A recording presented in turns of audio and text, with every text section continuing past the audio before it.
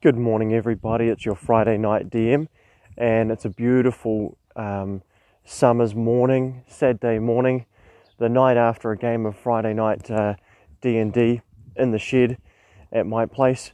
I must say that I got 2 player kills, so there was a party of 6. 2 of them died. Some of the others went down at least once or twice and fell unconscious and walked away with some lingering injuries, and one of them lost a hand permanently, and another one came away infected with spores and growing fungus on their body. So it was a pretty great night last night. But I just want to talk about a couple of little pet projects that I've got going on the side, and one of them in particular I'll go into in more depth, which might be of interest to anyone that's using the Rima the Frostmaiden product, but also it might be of interest to someone who might be using the Chult Adventures. I forget what it's called now. Anywho, the first small project I want to talk to you about is I am starting a club for role-playing games in my community. I used to run a club here, and what happened, I started the club because I couldn't find a single person to play D&D with. Actually, I'll rephrase that. After much searching, I found one person who was interested in playing D&D with me, but that was it.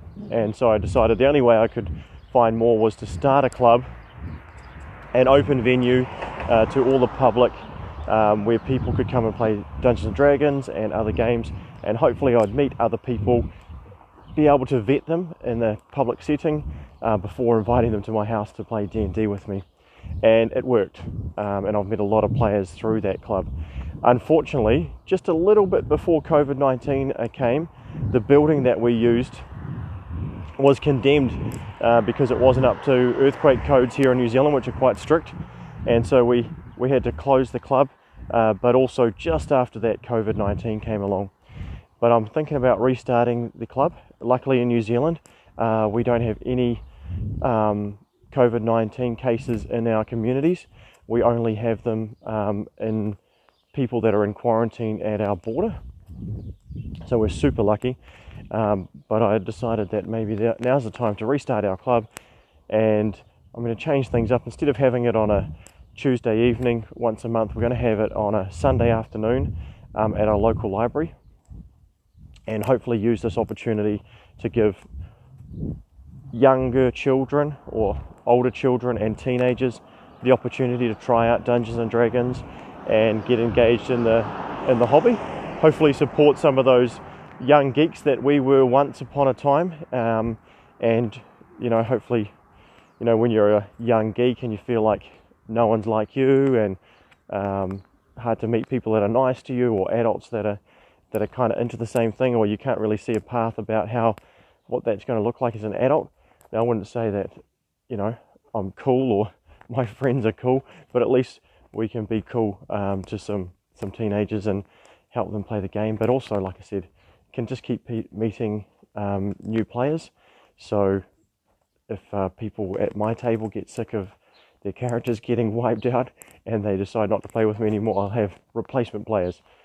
But no, I've got players and friends coming out of my ear holes now that play D&D, so I don't have to worry about that too much. But it's going to be good to just engage with and keep fostering the hobby in our area. And so I've got that on the go. And the second project that I'm working on is I really want to make a little magazine or zine.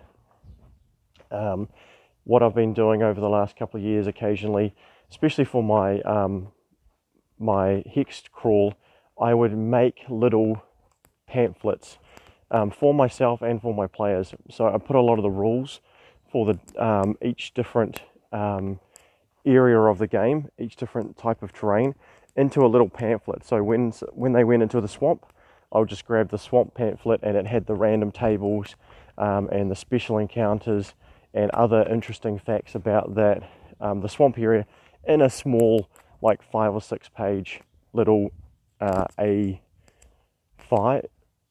that's the smaller than A4. So basically an A4 piece of paper turned on its side and folded in half.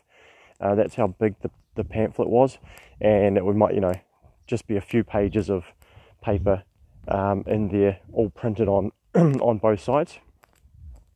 And I made one of the ones I really enjoyed making was I made one for the players when they were playing as goblins. I made all of them a little booklet which had a description about the way the goblins lived, the character creation process for the goblin characters. I think it had the carousing table for goblins. It had a custom character sheet for goblins. So it had some cool stuff in there for them, and I enjoyed doing that, and I wanted to do something similar. So I'm going to start trying to make a semi-regular zine, and I thought what I might just do to start with is print it very low quality and really cheap to do, and distribute it around my city, which is about 60,000 people, and maybe just go up the main street of the town and just see if a couple of cafes around the place wouldn't mind having a few sitting out for people to read, and maybe I can give them away at the club as well, and it'd be a great opportunity to engage in some creativity. I've already tried to get one of my friends who plays with me to do some art to go with it, because I think without art it would be, I think I've got some interesting ideas, the stuff I'm writing about and the content that I want to put in it, but without art it would be really missing something.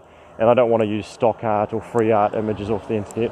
I really want to have a collaborator to help me, and hopefully some people might pick up these little magazines, read them and think, "Whoa, this is pretty crazy. This is pretty interesting. What is this? And what game or whatever is this all about?" And I'd use it as to promote the club as well. So someone might read it and go, "This is some interesting ideas. This sounds cool," and maybe they will follow the URL on there and come and visit the club. So the first issue I want to make is about Chewingas. So if you're running Rime of the Frost Maiden, one of the first starting encounters you can have for your characters is Chewingas, which are little forest spirits. Now, I believe that in the Cholt adventure, again I forget the name of it, I believe Chewingas exist in there. Now, in Rime of the Frost Maiden, it's supposed to be some kind of horror campaign. I don't know where that came from. I definitely read or heard that somewhere, but they've really failed on the tone of the game. And they make Chewingas just these little forest spirits that are quite pathetic.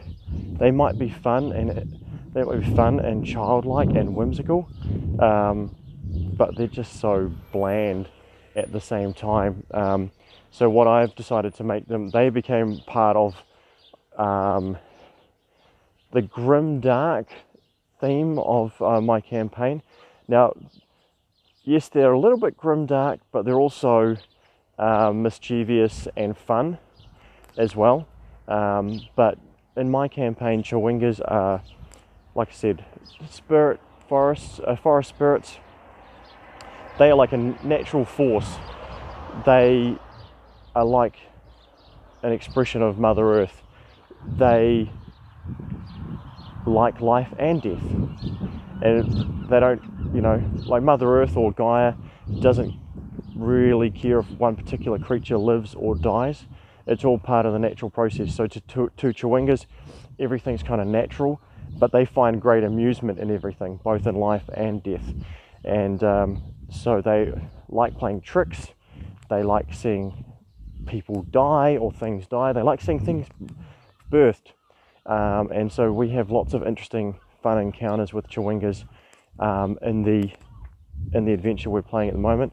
Some of the notable ones is last night, when the players were fighting in the forest, they noticed that there was a group of Chewingas playing some kind of version of craps against one of the trees, and they were gambling.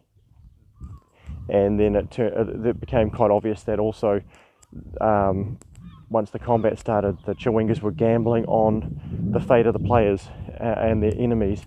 and some were betting on the players and some were betting on the enemies. They seemed to be having a good time. Some of them were disgusted when they lost their bets when players went down.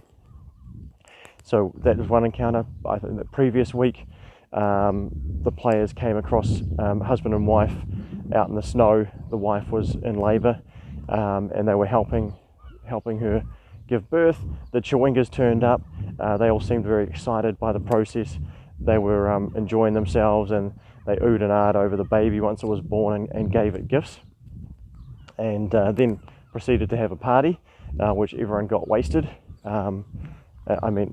Drugged, when the Chewingas chucked special leaves on the bonfire, and everyone had hallucinations and woke up the next morning a little bit hungover. Another really poignant one was one night the parties were settling down to have a long rest, so they had a fire going, they were eating their dinner, and a couple of Chewingas came out of the darkness into the firelight, and they began, there's like three of them, and they were doing like a bit of a skit. It was quite amusing. They were doing like kind of Laurel and Hardy or the Three Stooges kind of routine, kind of a slapstick routine. Things turn really dark when one of the Chewingas turns his back on the other two. They pull out knives, stab him to death, dismember his body, and drag parts of it to the fire and throw it in, and then sit down watching the body burn in the fire. So there's moments where the Chewingas kill, or that doesn't seem to have any real meaning for them, like not in a negative sense, but they also like life. They also love giving tricky gifts to the players. When the players interact with them, and in a way that amuses the Chewingas, they often will give them a gift. It does seem that the gifts might be a little bit too edged and may not be just positive. So I want to write about the Chewingas, share some of the tables and encounter ideas I've got for the Chewingas, and I'm hoping my friend Chris will draw some pretty cool pictures about Chewingas, put them together in a little pamphlet, and put it out there.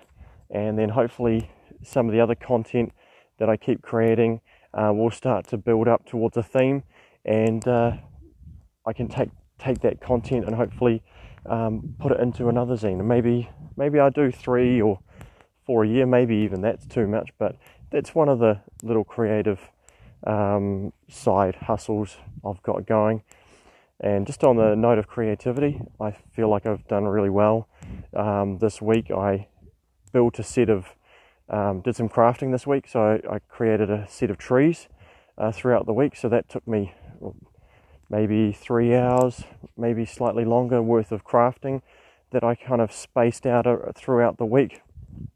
So I had to be really disciplined to make sure, I was like putting a coat of paint on them before I went to work so I could dry, so that night I could put another coat of paint on them, and then the next morning do the dry brush. So I had to be real disciplined to fit all that crafting in, as well as I did a lot of writing throughout the week, probably a couple of hours.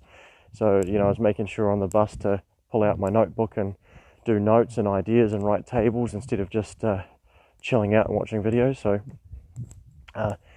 feel real positive about my creative output this week as well. So just wanted to make sure I made an episode, and so you guys had something to listen to. I got some great call-ins last week, and I'll do another episode soon and do some shout outs and add some callers into the conversation as well. But I really do appreciate those call-ins. Feel free to let me know what you think. Cheers, guys.